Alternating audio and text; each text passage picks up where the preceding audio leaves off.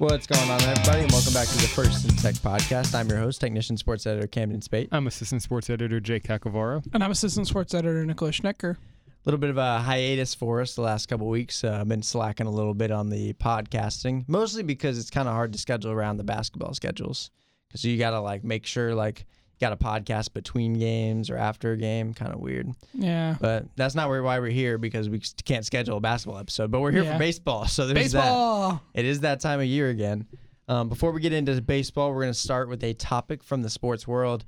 This week, it's our first real episode since the Astros scandal. And since we are talking about baseball, I thought it would be fitting to start with that. I think it's kind of been in the works as, the scandal for a while, but kind of interesting developments over the last couple of months. Jake, I know you're a big baseball fan. You're a Red Sox fan who, has their own thing going on. But what is your take on the whole scandals? Okay, so first when the news first broke that the Astros had, and I'm going to use air quotes, had cheated, had stole signs, I was like, whatever, they probably did something a little illegal, and I'm of the mindset every team does something a little illegal to steal signs. Yeah, but they got caught. I know. Listen, wait, yeah. And I was like, I'm sure most teams are doing it, but if you're dumb enough to get caught, you deserve a punishment, whatever. And then kind of the extent of what actually happened came out, and I was like, well, hold on. There's no way a lot of teams are doing this. The Astros scandal went as deep, as broad as you can get. And so I was still kind of skeptical that MLB would punish them very much, because up until now there had really been no real punishment for sign stealing. I mean, there's been sign stealings. There was the White Sox in the 60s. There was the Giants in the 40s. There's been sign stealing scandals since baseball's inception, and nothing's ever really happened. But then the punishments came down. They lost first and second round picks. Basically, their coaches. It led to AJ Hinch getting fired and Jeff Crane getting fired, or not Jeff Crane, Luno getting fired, and the GM and the manager. I was like, okay, so this is serious.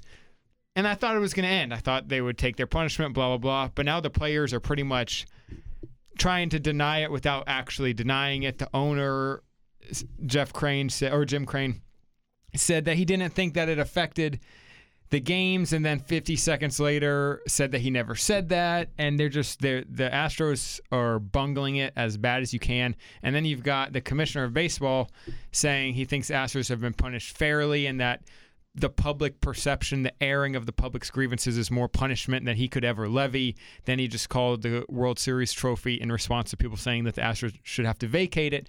He called the World Series trophy just a piece of metal. That's the thing that bugs me. I want to hop in here just on that. Go for it. That's the thing that bugs terrible. me more than anything else, because trophies go beyond what they actually are. They really mean something, especially to cities and fans especially. And because in 20 years, 30 years, 40 years, whatever, there will be an asterisk next to this World Series, but it will still say the Astros won it, whether or not they still have, as he put it, some piece of metal.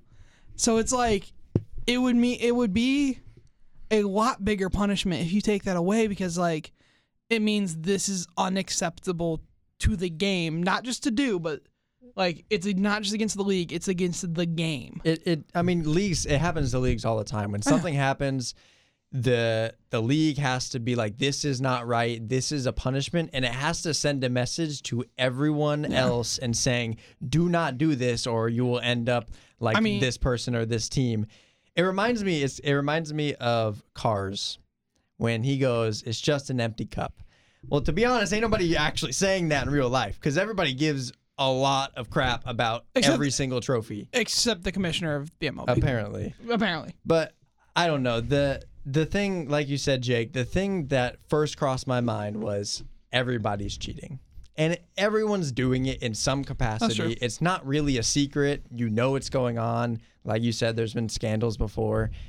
I was surprised of the severity to which they were using technology. I think is kind of where that gets to a crossing point where you're using cameras live during the game. That's not really something that and you trash should be cans. Doing. Okay, trash cans was kind of weird. Okay, that's the thing that gets me is I know you two are a lot bigger baseball fans than I am, but when I was like reading about it, and it was like they were banging on trash cans to get the signs there, I just laughed because like that's one of those things that's so absurd that it's funny. It's funny that they use technology to get the sign, and then they use banging on a trash can to relay the sign.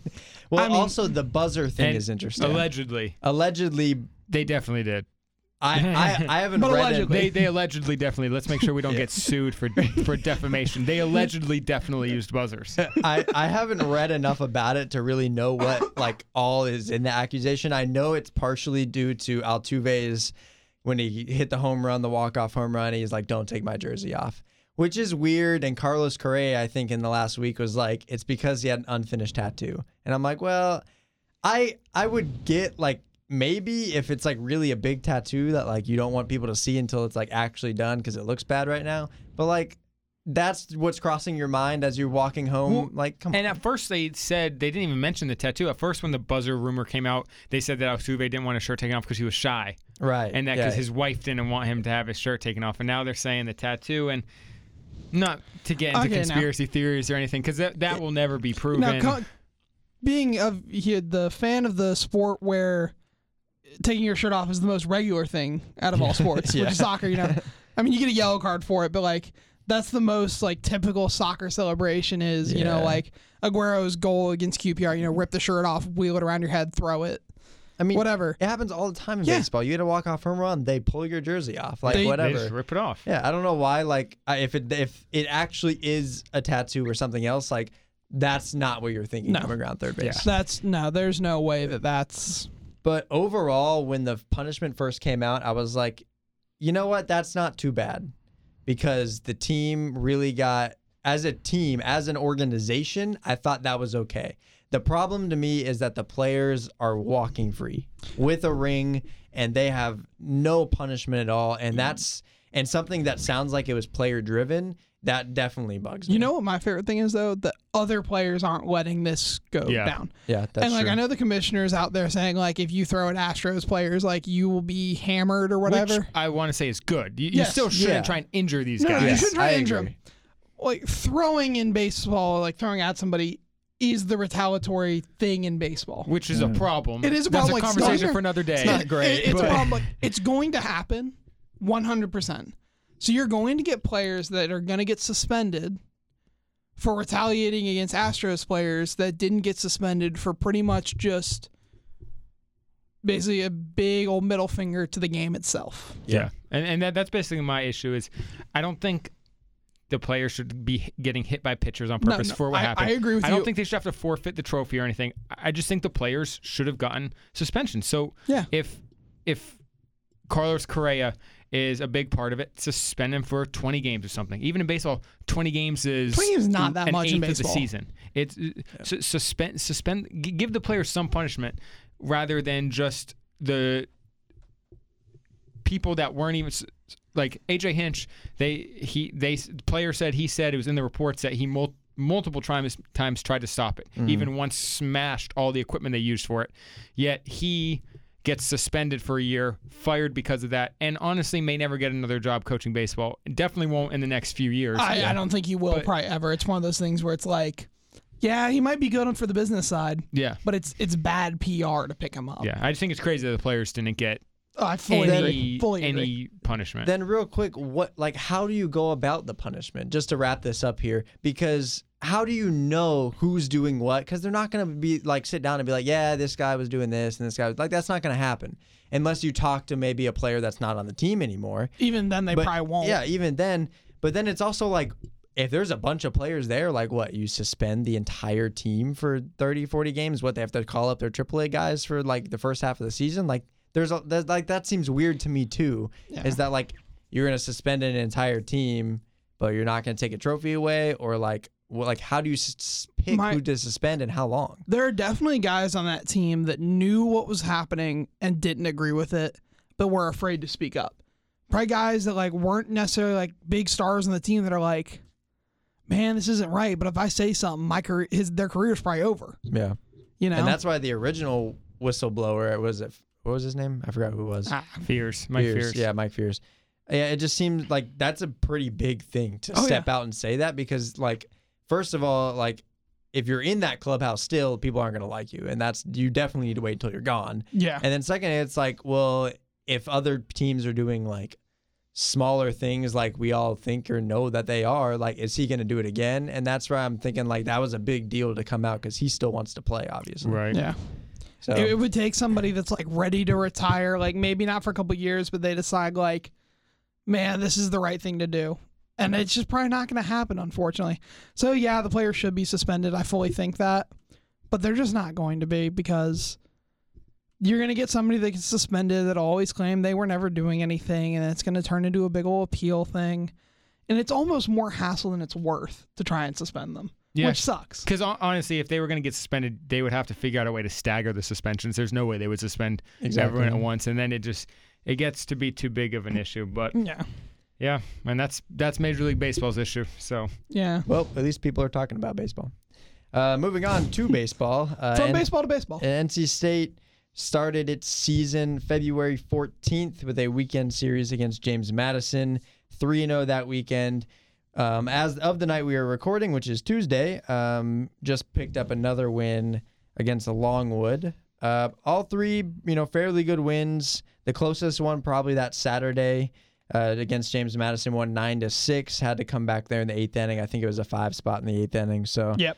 A fairly good start. Ranked, I think it was 15 to start. 16 to start, and now they're 15, I believe. Yeah, that sounds right. Top 25 team. There's a lot of ACC teams in the top 25. I think there's 8 on the D1 baseball rankings, and I think there's like 9 SEC teams. So, a lot of great teams that NC State's definitely going to play this year. But just going to get our quick takeaways from the first series or the first 4 games, really, and then we'll kind of look at the future for sure.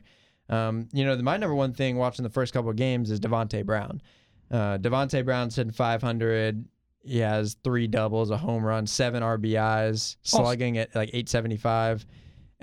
So my, kind of jump out player very first is Devontae Brown. Oh yeah, he's good. Yeah, he's been really good. He had a really good summer league in the Sun Belt League. I think had the home run crown and also led in like runs and something else. So he talked about that today. He got asked after the game about like where this has been, because before this year, he hit 148 his freshman year in 30 games played and 286 last year. 286 is pretty good. But it was almost all single suit, so not even like a great 286. Oh, no, he had, and then before this year, he had 3 extra base hits in his college career. In his 49 plus 27, that's 76 at bats, only 3 extra base hits. And he talked about that playing in the summer league, and he said that was a big thing for him, just getting at bats and getting good at bats. I'm not surprised he jumped into the lineup. I am a little surprised it's at third base and that it's in the cleanup spot, because I thought he would he'd come back and have a good year, but I thought he would fit in a corner outfield spot and he'd bat like 6th or 7th. That's what he started on Friday. He started in right field, but that's something Elliott Avent has talked about a lot over the last couple of games, has been their versatility and their ability to move everyone around. And he also said like he doesn't consider like them having a cleanup spot, was something he had said after the day. He was like he focuses on like 3 through 5, not just the 4 batter. So like he considers like the 3 Bs, Bailey, Brown, Butler, to be like his big 3 power lineup. And so far that top of the lineup has been really good. Austin Murr leading off at 308 average, but on base percentage is 526, which is I think second on the team among players that have played like all 4 games. He had 5 plate appearances today and did not have an at bat. He walked 4 times and was hit by a pitch. Yep, and that is exactly what you need from a leadoff hitter. And then Johnny Butler in the 2 spot batting 412. Tyler McDonough is in the 2 spot batting 333. He's been really good. And then Johnny Butler's up there. He's batting 412. Devontae Brown, obviously. The only one in the top 5 or 6 that is really struggling so far, and that's Patrick Bailey. I'm not super surprised that like he didn't start off super hot, but he is batting under 100 through 4 games, whatever, 1 for 11. Has 5 runs, which is tied for most on the team because of his walks. He has 7 walks through 4 games, and that on-base percentage is still pretty high at 444. he'll start hitting. We know he's going to start hitting. Like, that's not a shock to me. Yeah. It's not really. I'm not concerned about it. And his on-base percentage is there. I think the people around him are going to get a lot of pitches because people are not going to want to face Patrick Bailey, and they're going to walk him a lot, pitch around him a lot. So Brown, hot start, obviously. Butler right before him, he's had a hot start. I think those will definitely continue around him. Yeah, I think you have Patrick Bailey's slow start to thank for Devontae Brown, Johnny Butler for their hot starts because, like you said, Patrick Bailey, outside of Tyler McDonough, is probably the only established hitter on this team, like at the Division I level. So Austin Moore was a really good hitter in JUCO, but at the Division I level, Bailey and McDonough are the only ones. Yeah. And you're not going to pitch around the number 2 hitter. So when they're pitching around Patrick Bailey, it means Devontae Brown's going to get pitches to hit. It means Johnny Butler's going to get pitches to hit. And so far, they've been taking advantage of it. And and they're 1 and 2 on the team in batting average. And like you said, Patrick Bailey's hitting is going to come around. The power is going to come around. I wouldn't be surprised if his average is a little lower this year because I think he's not going to get many pitches to hit. But his on-base percentage right now, 444, I'd be shocked if it doesn't stay around that level for the whole season, honestly. I mean, he's a smart hitter. Yeah. He doesn't chase very often, though it'll be interesting to see how disciplined he is this year in terms of he'll be getting pitched around a lot more than last year when you had Evan Edwards in that middle of the lineup too. Yeah. It's kind of hard to pitch around one of them because they can both kill you. Yeah. But yeah, I wouldn't expect him to stay under 100 he'll finish around 300. He's one of the best hitters in the country. That's exactly what Avon said after the game today. He said he's not concerned at all. And he said exactly that. He said he's still one of the best hitters in the country, and he's not. Yeah. They shouldn't be concerned. I wouldn't be concerned, not even close. And his defense has been really good so far. Picked off 2 people today, I think. And they were both the first one, the guy kind of slipped on a little bit, but I think he had him anyway. Yeah. That was out at second, and then he got a guy at first as well. And then I think the Sunday game, pass ball bounced off the wall. He picked it up and dove back to the plate to tag him out. He's athletic, he's fast, he's strong, switch hitter. He's everything you want in an MLB prospect, so he'll be fine. One player I'm really interested to see how he progresses this year is Jose Torres at shortstop, because he's hitting 154 right now, 2 for 13, has a double, a run scored, 3 RBIs, really quick on the infield. His range is really good. Watching him in practice, but his bat's just not quite there. I mean, he's a freshman. You kind of expect that from freshmen to not come in and just start raking. So he made decent contact today, but you can tell that he's maybe a little under strength right now, having just joined a college program for the first time, because they were good, solid contact, but they didn't get too far in the outfield. And I think him being at short will kind of affect some of the other positions as well, because if Torres is able to stay at short and Menchik is able to heat up, then Menchik would move to third and Brown could move to the outfield. Otherwise, you maybe have Menchik at short, or you keep, or if Menchik doesn't heat up, you have Torres staying at short and Brown stays in the infield. Menchik is a pretty good player. He played a little bit of shortstop today, made a couple of good plays out there, looked really athletic, pretty tall guy. So I feel like he could have a pretty good year once he's fully healthy. I know he's had problems with hamstring, I think, so. Definitely a guy to look out for in the infield, though.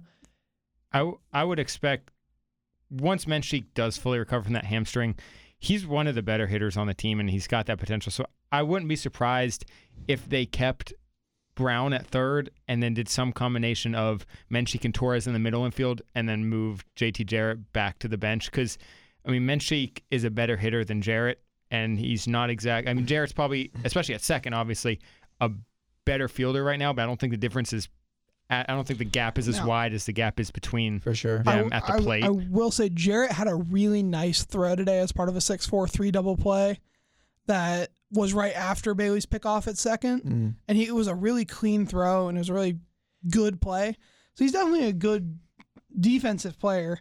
But you're right. I think one other option they have is at keeping Brown in the infield is Lawson MacArthur.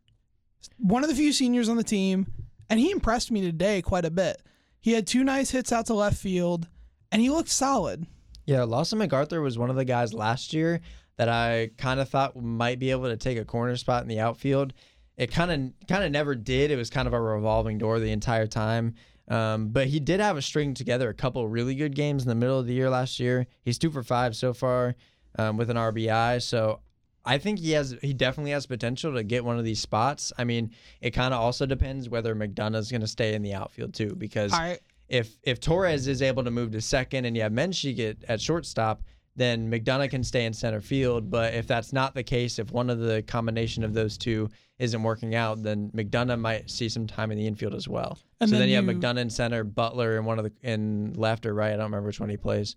And then you have to left, I think. Then you have to fill the other one. Yeah. MacArthur's definitely a contender for that. And a couple other players. Bad for MacArthur because he's a pretty solid player, and he's always had the issue of he's good, but he has great outfielders in front of him. And that's been the case all 4 years that he's been here. He's often been the guy you put in the 8th inning for defense. Yeah. And when one of the corner you have in there for offense for a while, then you just stick him out there in the last couple innings to do his defensive work, just to get that, to make sure that you're solid out there. Brad Debo, he'll DH a bunch this year, I'm sure. I don't think he's been completely healthy yet from kind of what I got talking to some guys and Avon. MacArthur started at DH today. Right. So if he's healthy, he'll play. He's one of the better hitters as well. And, I mean, that kind of goes through most of the starting lineup. I mean, you have Marek Kloop, who might get in there some. Terrell Tatum played some today. Terrell Tatum. He was good today. He's good today. He had 2 really walks. Good. He's pretty fast. He just has to limit the strikeouts. Last year, way too many strikeouts. Yeah. He doesn't hit for enough power to justify striking out. Yeah. I think he has 1 home run over his first 2 years. He has to hit for average. He just doesn't. Yeah. He doesn't have the power to strike out many times. And he has the ability to bunt. I mean, he laid down a really good bunt today. Like, I know I've kind of harped on about that in our office, but I was really impressed with him today. He stole 3 bases. He forced 2 throwing errors from different pitchers today, and he looked really good, and he was talking about it. He's like, yeah, it's like stealing bases when he was talking about it after the game. And that's one of the reasons I just don't think he'll be an everyday starter is because he's such a valuable weapon off the bench. As a pinch runner for sure. Yeah. And I think that is probably his best spot is probably as a pinch runner. And he'll get games. He'll get platoon. I have a feeling for most of the season, him and MacArthur will kind of platoon in right field. Yeah. Yeah. Because I don't think there's a huge difference between either of them. I mean, MacArthur's a better hitter at the moment, but Tatum's more of a threat on the base path. They kind of complement each other. If you could combine them, it would be a great player. No, you have to think about though what happens when Tresh comes back. And how the team's going to look with Tresh. I don't know how long he'll be out. I know he had surgery on his hand after breaking a bone in there. I don't know what the timetable is for that. He played a lot of third base last year, right?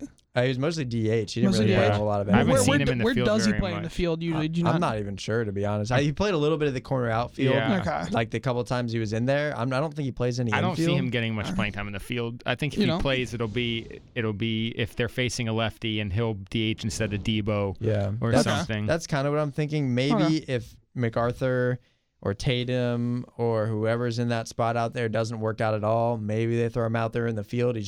I don't think he's that fast. We haven't seen a whole lot from him, to be honest, because of injuries, and he was a freshman last year anyway. So, but he's definitely a power threat. He can hit lights out for sure. But that's definitely something to consider, though, when he comes back, what the team's going to look like.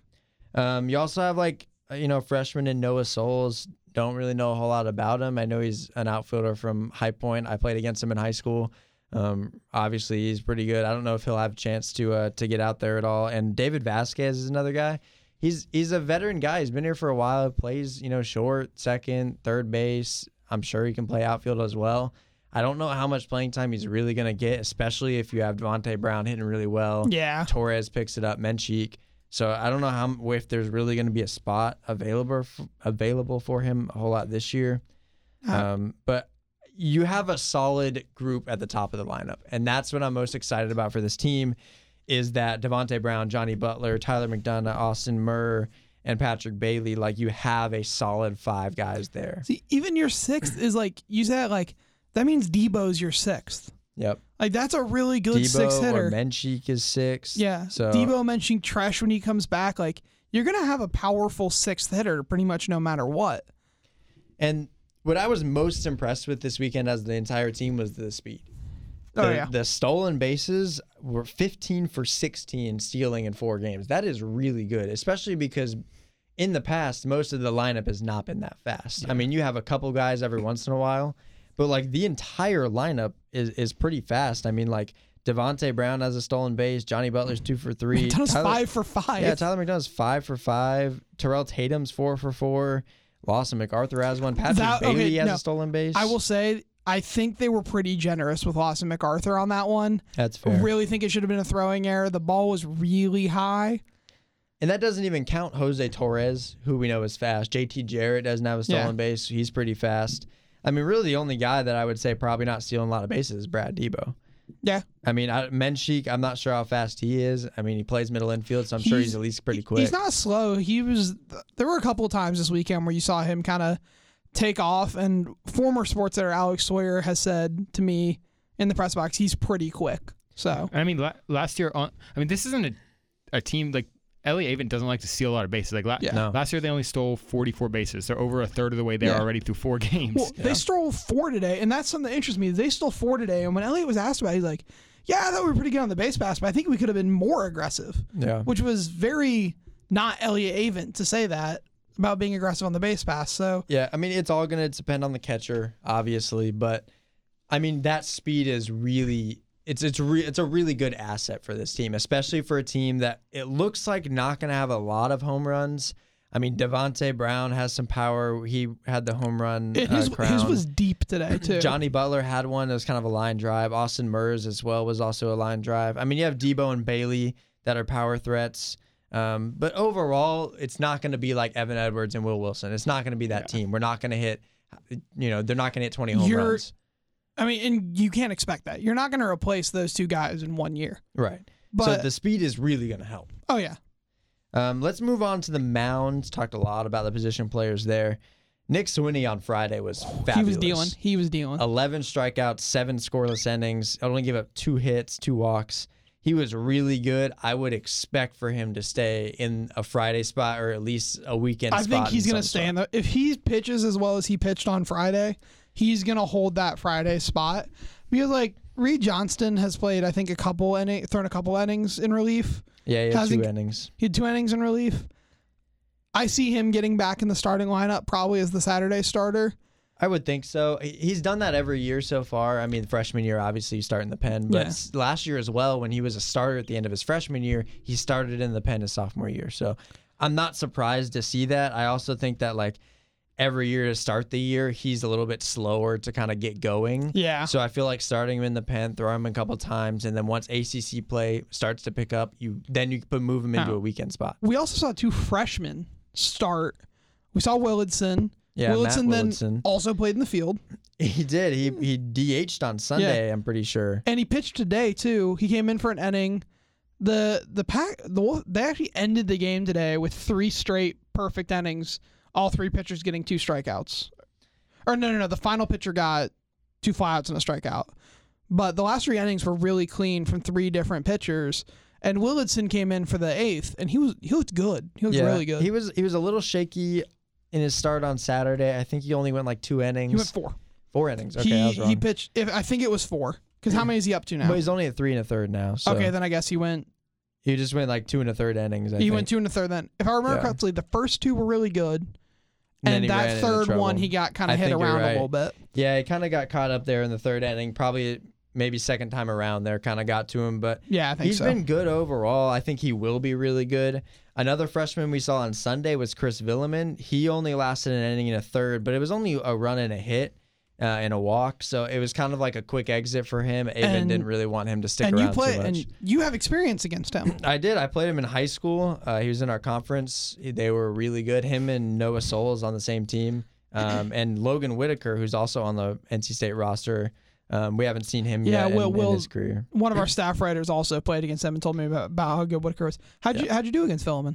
I think I got an infield hit against Villeman, actually. I mean, that's something to be proud of. It was mostly lucky, but I'll take it nonetheless. Hey, you're a quick guy. His changeup was really good. Right. I don't think he threw a breaking ball at all against us, but his changeup was that good that he didn't need it. You know what pitcher really impressed me today? Harrison. Harrison was really good today. David Harrison. He was excellent. We've seen him in years past, and he's been good for a couple games every year, and then after that, it's kind of not much. He pitched career high in innings today at 6, and he looked good. I mean, we don't have a radar gun, unfortunately, but it felt like he was throwing a bit faster than some of the other guys I saw this weekend. When he got out, I got there, and I think the 5th inning he was out there. I'm like, oh, Harrison's still in. That's good. And then he was firing in there. He was throwing really hard. He doesn't take any time between his pitches. He's rapid fire. You love to see that. I like it because I feel like a pitcher gets in the batter's head if he's doing that, because he's like, the pitcher obviously controls the tempo.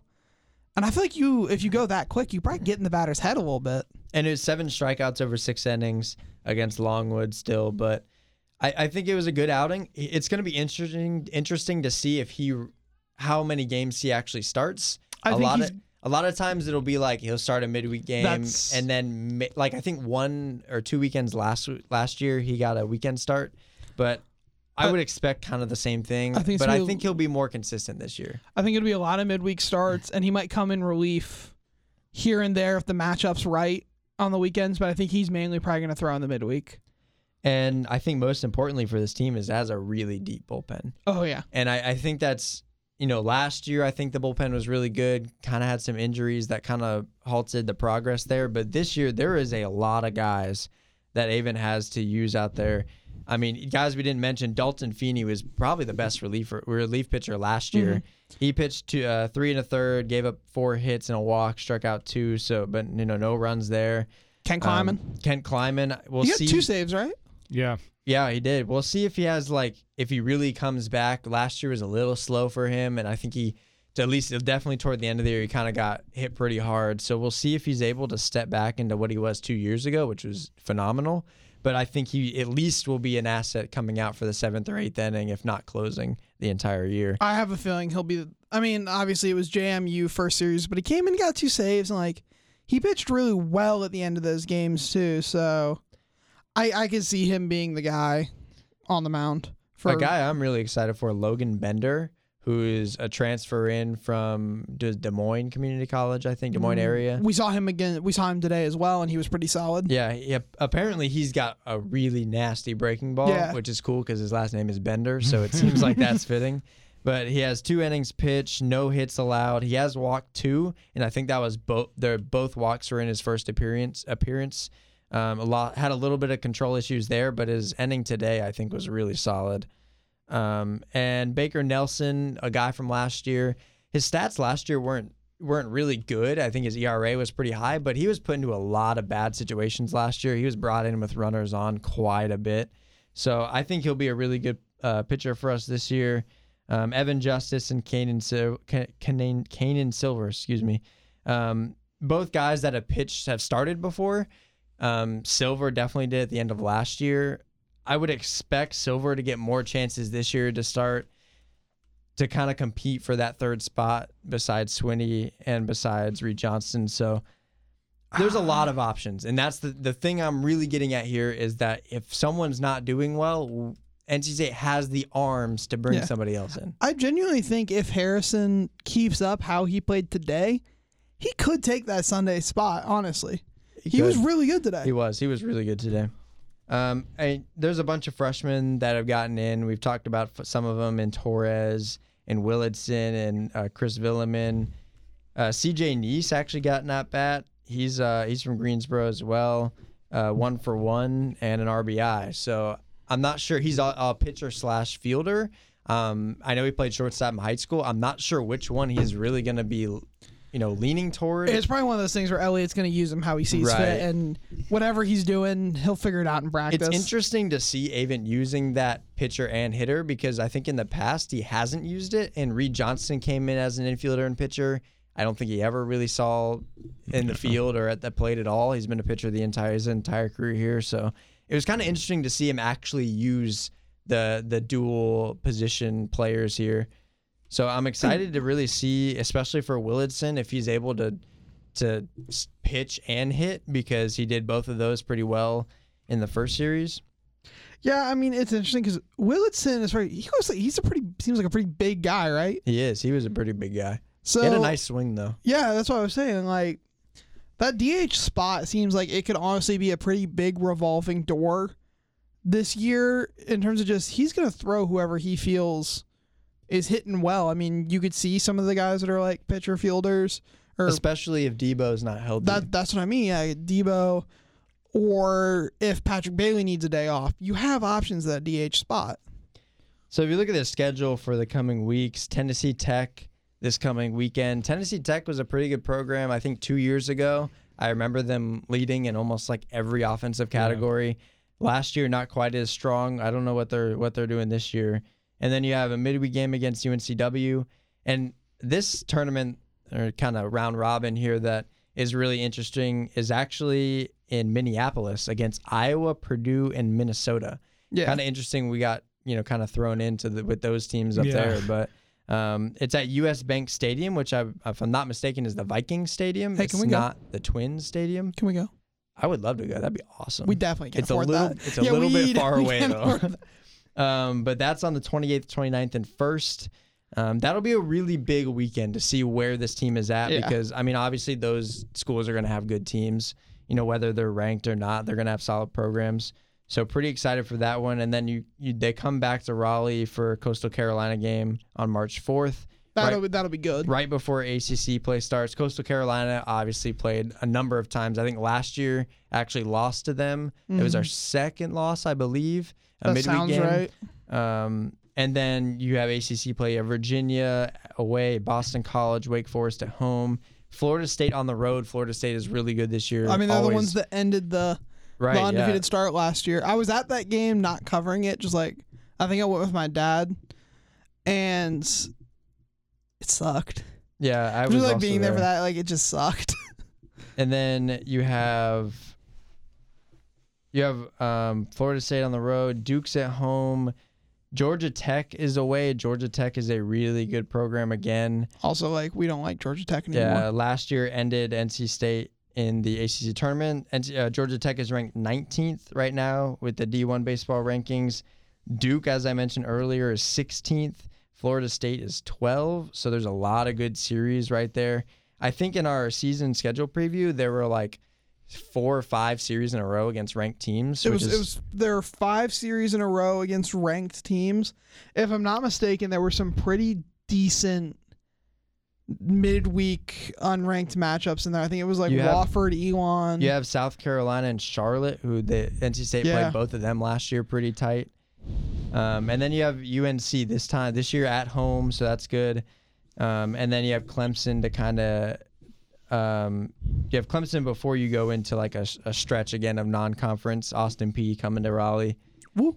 Louisville's toward the tail end of the season. Louisville started preseason number 1. They're now number 3 after losing one of their games to Ole Miss. Is Ole Miss good at baseball? Another pretty good softball. They're SEC. They're always going to be good. But they're 17th. That's so fair.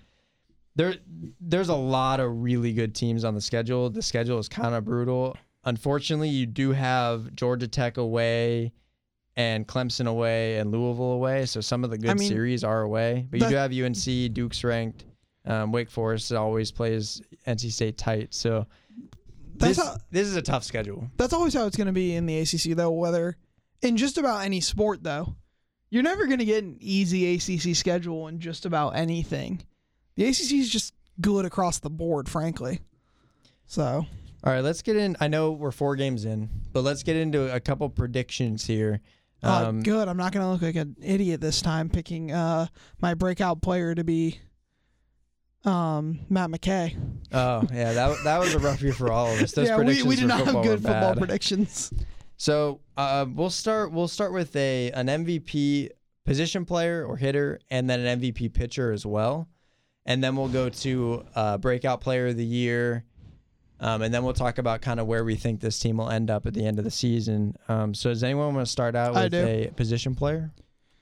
My breakout player and MVP are the same person. I think it's going to be Devontae Brown. Devontae Brown? Yes. That's fair.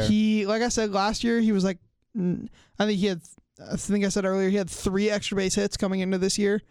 He has already had that in just doubles in the first 4 games this year. He's hitting 500. Obviously, that is unsustainable. Yep. He'll drop down and probably be just above 300. But he's just like, if you look at him and if you talk to him, he's confident right now.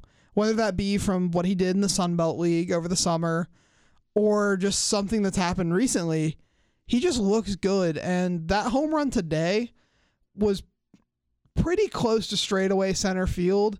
It was like, if anyone knows at Doak where the flag poles are and then the light pole just next to it, it was like directly at that. And it was it was kind of a moonshot, but it was impressive. And I think he's just going to keep this up, and he's going to be a solid fielder too. Yeah, my MVP is Patrick Bailey. He's the best player on the team. He's going to be a top 10 pick, maybe top 5 pick. And what statistics will never show is just how good he is at calling games. Yeah. You talk to any of the pitchers that he calls the games for, and he's just incredible behind the plate calling pitches. Yeah. I mean, obviously, one of those intangibles. Right. But obviously, part of it is pitching coaches. They have the game plans going in, but he's the best player on the team. He plays one of the most, if not the most important position behind the dish. And yeah, I think he's going to be the most valuable. I agree with you that I think he's the best player on the team, but I think that's going to be to his detriment this year because people are going to pitch around him, and that's just how it's going to be. So his numbers won't be as good. Yeah, if I'm going MVP, I'm probably going Patrick Bailey. His numbers, again, who knows, because the pitchers won't be looking to face him. He's probably going to walk a lot. And as a catcher in general, usually you're not going to hit 350 unless you're like Adley Rutschman from Oregon State last year or whatever. But he's going to be the MVP of the team. Obviously, calling pitches is huge. I mean, those pitchers really trust him back there, and fair enough because he's definitely a trustable catcher. He's earned that. Yeah, his ability to stop pitches in the dirt and throw people out stealing is and is even really when he gets incredible. behind him, as we saw on Sunday, still pretty good at recovering. He has the ability to switch at the plate if he needs to, and he's done that quite a bit this year, and he will continue to do it depending on who he's facing. If I had to pick another player besides Bailey, I'd probably go Tyler McDonough. He's just the next best hitter on the team. Last year, I think he hit 320 or 310 or whatever, somewhere around there. Yeah. So he's an elite center fielder too. He is. The diving catch he made. That was on Saturday. I think it was Friday. Yeah, or Saturday. it was Friday. That was incredible, and that's exactly why you want him in center field if he's able to stay there, because we have an option at second base is a little different. But I think I'd probably go with Tyler McDonough. He'll hit 2 spots before Bailey, right in front of Johnny Butler. It's going to be important for him to get on. And obviously Austin Murr, important to get on. And it's just going to be NC State's going to need Tyler McDonough to step up. You got the batting order slightly wrong. He'll be up there. That's what I'm saying. Oh, that's what you're saying? Okay. Yeah, Butler's hitting 5 right now. He's not going to stay down there. I think he'll move up at some point, whether it's in the leadoff spot or not. I don't know. Do you want to take Murr off the leadoff spot? Not right now, but maybe later. Okay, fair. But even if he stays at 5, Patrick Bailey's going to get walked. Yeah. And Devontae Brown's going to continue to hit. So NC State's going to need Tyler to step up and really get the RBIs in before it kind of goes down to the bottom of the lineup, which is not as strong. I think if I was to separate it and do offensive and defensive MVPs, if that makes sense. I don't know if that's really a baseball thing. Yeah. It would be Patrick Bailey for defensive, 100%. But I think because Patrick Bailey's going to get walked so much, and he's pretty quick, I think that's going to lead Brown to be getting a lot of RBIs just from the fact that he's more often than not going to have somebody on base right before him. Let's go to pitchers real quick. Jake had something to say. No, I was just saying I'm a little wary of putting too much stock into 4 games against bad teams.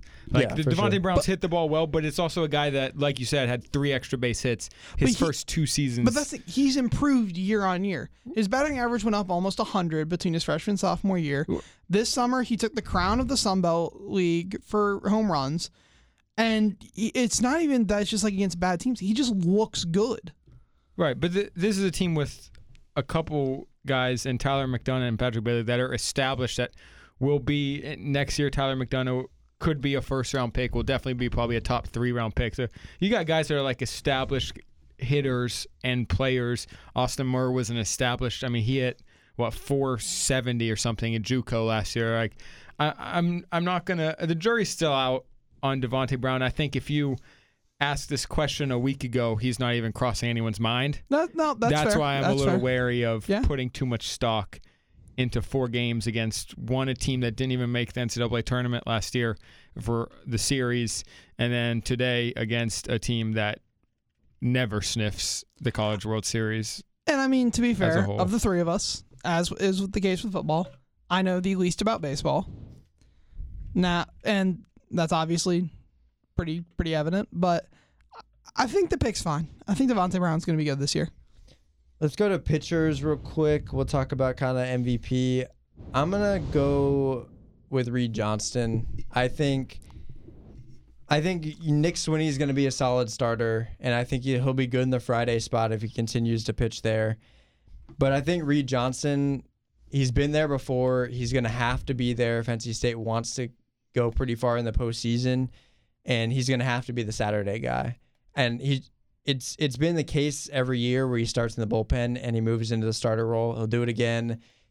But at the end of last year, he had some rough starts, and that kind of definitely hurt the team as a whole going down the stretch, just kind of losing some of those games and not really being as strong. So if NC State wants to go into a super regional and compete, or a regional and compete, Reed Johnston has to be that guy.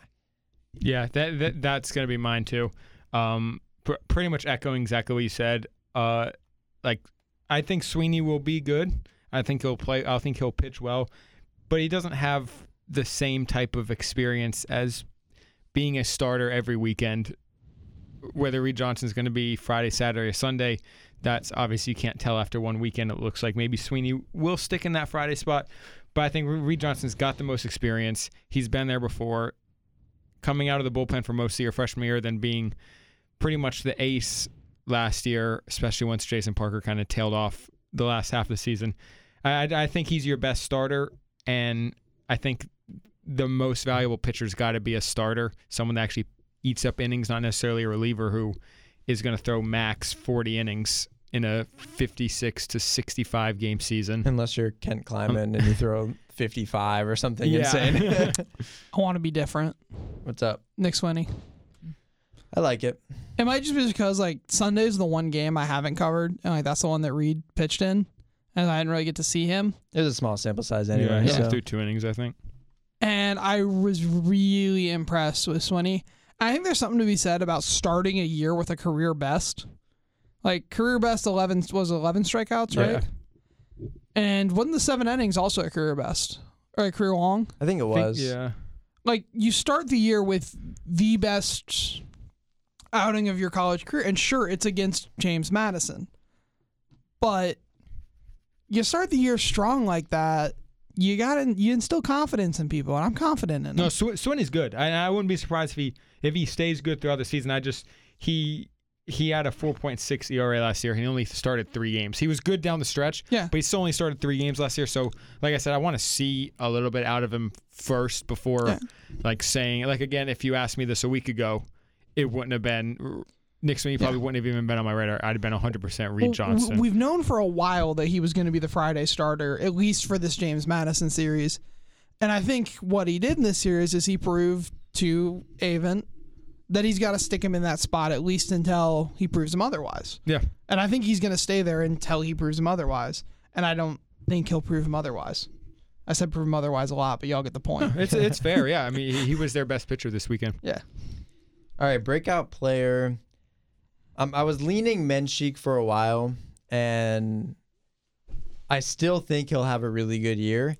But I'm actually going to go to the bullpen for a breakout player. Oh, one of the freshmen? No, I'm going to go with Logan Bender. And Okay. it's breakout because he hasn't been here. He was at community college. He was really good at Des Moines area. I think the stat was in 57 innings, he had 114 strikeouts. And that is ridiculous. His stuff's nasty. That is, yeah. 2 strikeouts an inning for that many innings is unbelievable. That he's going to be the rock in the middle of that bullpen. He'll come out for the 7th, the 8th. I don't think he'll really find many closing opportunities, especially with Kent Kleiman out there and some other guys. So I think he has the ability to come in for multiple innings as well, which we haven't seen yet. But his stuff is disgusting. So he's going to be out there every series, twice maybe, and he's going to be the guy that Avon's going to go to when there's men on base and need some outs. I was impressed by him today. He pitched the 9th inning, and he got 1 strikeout, but he had the other 2 guys. I think it was a pop out and a ground out, and he only threw 9 pitches. Yeah. So, I mean, that's impressive. Again, it's Longwood. But I was impressed. He looked like he had pretty good stuff. I already mentioned my breakout player. It's going to be Brown, I think. And it's less of a breakout for him compared to like someone like Bender, since he was here the last 2 years. But he's just improved year on year, and I think this is going to be the year that he's averages above 300 and is like, yep, I'm a really good player. I'm maybe not as good as some of the other guys on this team, but he's up there like just below Bailey and McDonough. Yeah. I'm going to go with who I probably would have picked a week ago and he played really well this weekend, Austin Murr. He was good this The weekend, dude hit 470 his freshman year in JUCO over both seasons, so he's a junior now. His freshman and sophomore year in Iowa, he had a 710 slugging percentage. It's just the guy, he just hits. And I mean, he's a first baseman. He's not particularly fast, and yet Elliott Avent trusts him to lead off. It kind of speaks volumes to him. I think he could wind up as their best hitter this season. Like I said, I'm not going to put too much stock into a 4-game sample size yet, but he hit well, and I think if he's probably going to start every game. I don't think Brad Debo is going to play first base. They don't really have anyone behind Murr at first base, and I think he's going to come as close as you can to filling in to filling in Evan Edwards' shoes, considering you're not going to get someone that can fully hit 330 with 16 home runs. You were talking about him being the leadoff without being too fast. I think the main reason Elliott's got him in that spot is he seems like a really smart hitter. He does, yeah. He got to first base just for free 5 times. He walked 4 times, was hit once, and he only struck out twice the entire weekend. And let's see, he had 2 doubles and a home run, and that home run was nice too. It was a nice leadoff. I think it was maybe the second pitch he saw. I think it was the third pitch. Yeah, third pitch, and then Brown's leadoff one today was first or second pitch he saw. But I think it's because he's a smart batter, and I think that's why Elliott's got him there. It's somebody that he knows.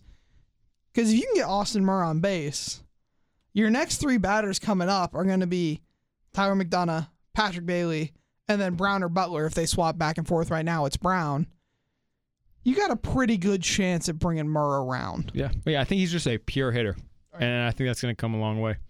By the way, I think it's Murr that went to Des Moines area, and then who I was talking about, Bender, went to Catawba Valley Community College last year. And then Campbell his freshman year. So just to clear that up. How often does that happen? Go to pretty often in baseball. And then JUCO? So you can avoid the 1-year transfer from the NCAA.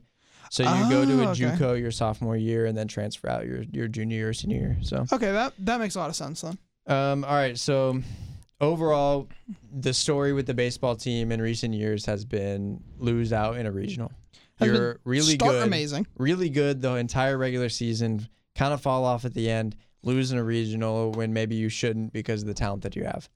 So what I want to get is real quick a take on if that is going to be the same case this year, if it's going to be any different, kind of the just projection of where this team will be this year. Yeah, I mean, I'll go first. My opinions are pretty widely known. I mean, I think it's going to be the same thing because you've got the same coach that you've had for the last 22 years, the longest 10-year coach to not win a conference championship. I mean, Elliott Avent, he's not going to get it done. I don't think this team is particularly... I think they're a good team. I don't think they're anything special, especially I don't think they're as good as last year's team. And even last year's team went 0-2 in the regional. I think they're a good team. I think they'll probably... I could see them being maybe a 2 seed in a region. My guess would be that they end up as a 3 seed. Hopefully you avoid ECU's region this year. But I think they'll maybe win a game in the regional and then end up losing. But I don't see this. I don't think this team, they don't have enough established pitching and they don't have enough established hitting so far. They could develop in it, but I don't see this team yet as on par with the Louisville and Miami and even Florida State of the ACC as a team that has veteran talent, a lot of veteran talent, and could make it to a super regional or College World Series. I think College World Series isn't going to happen. I could see them getting to a super regional because I think last year the regional they got kind of hard done by. If that makes sense, like they got a really tough regional. But they only got put in that regional because they just completely fell apart the last month of the season. So it's not it's their own fault that they got in that regional. That's what I mean. Is like they deserved the regional that they got because of how they played at the end of the season.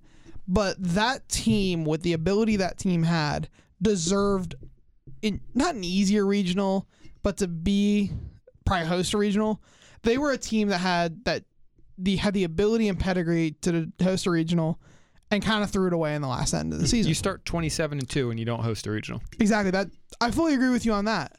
I just think, and like they earned it, but I think if this team can just play to expectation, they can get out of a regional. I think that's all they have to do is play to expectation.